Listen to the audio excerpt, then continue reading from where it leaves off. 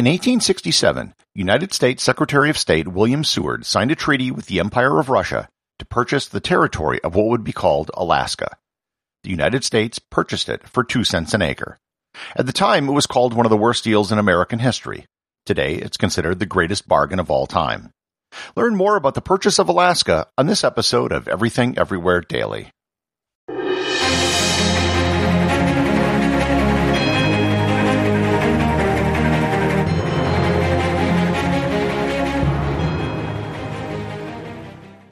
This episode is sponsored by ButcherBox.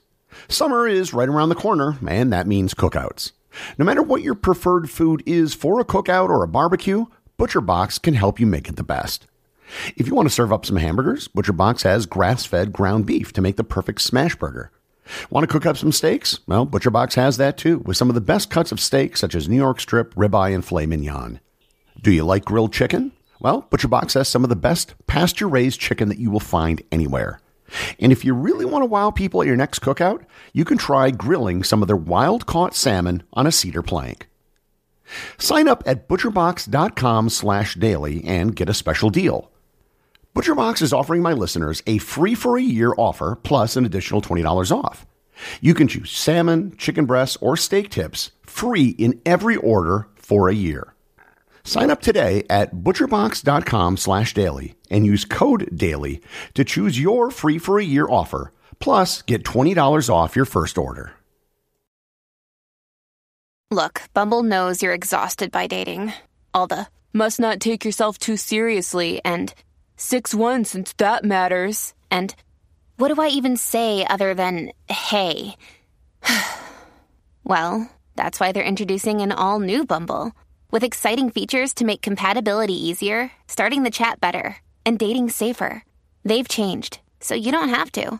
Download the new Bumble now. This episode is sponsored by Audible.com.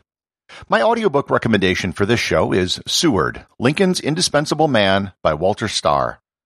William Henry Seward was one of the most important Americans of the 19th century. Progressive governor of New York and outspoken U.S. senator, he was the odds-on favorite to win the 1860 Republican nomination for president. As Secretary of State and Lincoln's closest advisor during the Civil War, Lincoln not only managed foreign affairs, but had a substantial role in military, political, and personal matters. You can get a free 1-month trial to Audible and 2 free audiobooks by going to audibletrial.com/everythingeverywhere or by clicking on the link in the show notes. The Russian presence in the Americas dates back to the early 18th century. Traders and merchants who spread across Siberia just kept going when they reached the Pacific Ocean. If Siberia was distant from the Russian population centers in Europe, then Alaska was really far away. In fact, it earned the nickname Siberia's Siberia. Russia's interest in Alaska was in furs and trapping. The sea otter was of primary interest to the few Russians who bothered to settle. Most Russian efforts in the region in the 18th century were never really serious. In 1799, the Russian crown established the Russian-American Company, Russia's first joint stock corporation. The company was organized along the lines of other European companies, such as the British and Dutch East India Companies. The Russians mostly stayed close to the coast and didn't establish any camps or towns in the interior. Their primary goal was to dominate trade in the North Pacific, and they even set up forts as far away as California and Hawaii. However, none of these attempts at colonization in the Americas was ever very successful. Due to the sheer distance of Alaska from St. Petersburg, transportation costs were enormous. To get there, they would have to go around most of Europe, cross the Atlantic, go down the length of North and South America, go around Cape Horn, then go back up the entirety of North and South America again. They also never had many people who actually lived in Alaska. The Russian Orthodox Church did send out some missionaries, but even at its peak, they probably never had more than 1,000 settlers. Ships could only supply Russian outposts every 2 or 3 years, so they mostly relied on trading with Americans and native people. Nonetheless, for a while at least, it was worth it for Russia just for reasons of nationalism and imperial ambition. However, things began to change in the 19th century. Russia's main competitor was the United Kingdom. In Afghanistan and South Asia, they constantly vied for power with the British in what was called the Great Game. In 1856, they suffered a humiliating and costly defeat to the British and Turks in the Crimean War. They were in need of cash. The Russians realized that Alaska probably couldn't be held for long. The Americans were growing in size and power, and it was probably only a matter of time before they set their sights on Alaska. If there was to be a gold rush, something like what California experienced, there'd be nothing that could be done to hold back an influx of prospectors. They were too far away, and it would cost too much money to defend it. Moreover, if they were to lose Alaska, they really only had two choices: the Americans or their nemesis, the British, who controlled Canada. If the British were to take control of Alaska, then the British would have the perfect location to start to threaten Russia's Pacific coast. If the Americans were to take control, they could serve as a buffer between Russia and Britain. Moreover, in the 19th century, American-British relations weren't as good as they are today, as the memory of the War of 1812 was still fresh.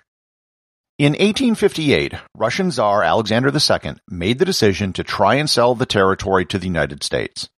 It would serve their strategic goals, and they could make some desperately needed money in the process. Initial talks between Russia and the United States began with the Buchanan administration. However, the unpopularity of his presidency meant that the negotiations would have to be picked up by the next administration. Abraham Lincoln was, of course, elected in 1860, but negotiations again broke down with the onset of the U.S. Civil War. Nonetheless, one of the biggest supporters of purchasing Alaska was the expansionist senator from New York, William Seward, who stated, quote, "Standing here and looking far off into the northwest, I see the Russian as he busily occupies himself in establishing seaports and towns and fortifications on the verge of the continent.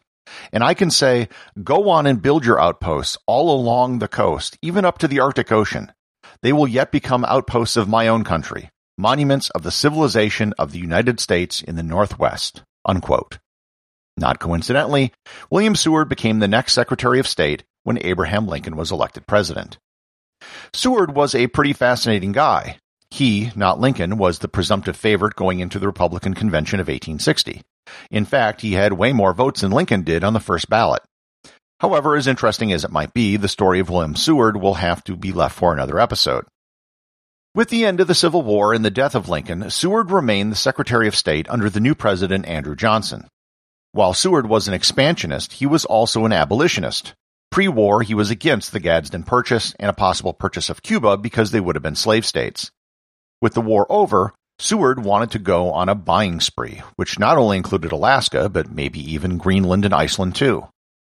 Almost immediately after the war ended, the Tsar ordered his minister to the United States to open up negotiations again with Seward. By March 1867, negotiations had entered their final stage. The initial U.S. offer was $5 million, which the Russians rejected as being too low. The final price, which was agreed upon, was $7.2 million, which ended up being approximately 2 cents an acre. Adjusted for inflation, it would be about $133 million today. The treaty was signed at 4 a.m. on March 30th, 1867. Johnson and Seward hoped that the announcement would offset bad domestic news, and for a while it did. Most of the coverage of the purchase was positive, but some radical Republican newspapers disparaged the purchase, calling it Johnson's Polar Bear Garden, a Russian fairyland, or Walrus Russia. The term Seward's folly didn't come about until several years later. Horace Greeley, the editor of the New York Tribune, noted that Alaska was, quote, "a burden not worth taking as a gift," unquote. One senator joked that the U.S. should only accept it if Seward agreed to live there. Nonetheless, it easily passed in the Senate on a 32-7 vote. On October 18, 1867, a transfer ceremony was held in Sitka, or what the Russians called New Archangel. Everything went smoothly and peaceably. The vast majority of Alaskan natives had no clue that any of this had happened. Because the Russians never strayed far from beyond the southern coast of Alaska, most people inland had never seen a Russian or had even heard of Russia, let alone that the land which they lived on had now somehow been sold to some other people that they had no knowledge of. After the transfer had taken place, the impeachment of President Johnson and his extreme unpopularity led to problems.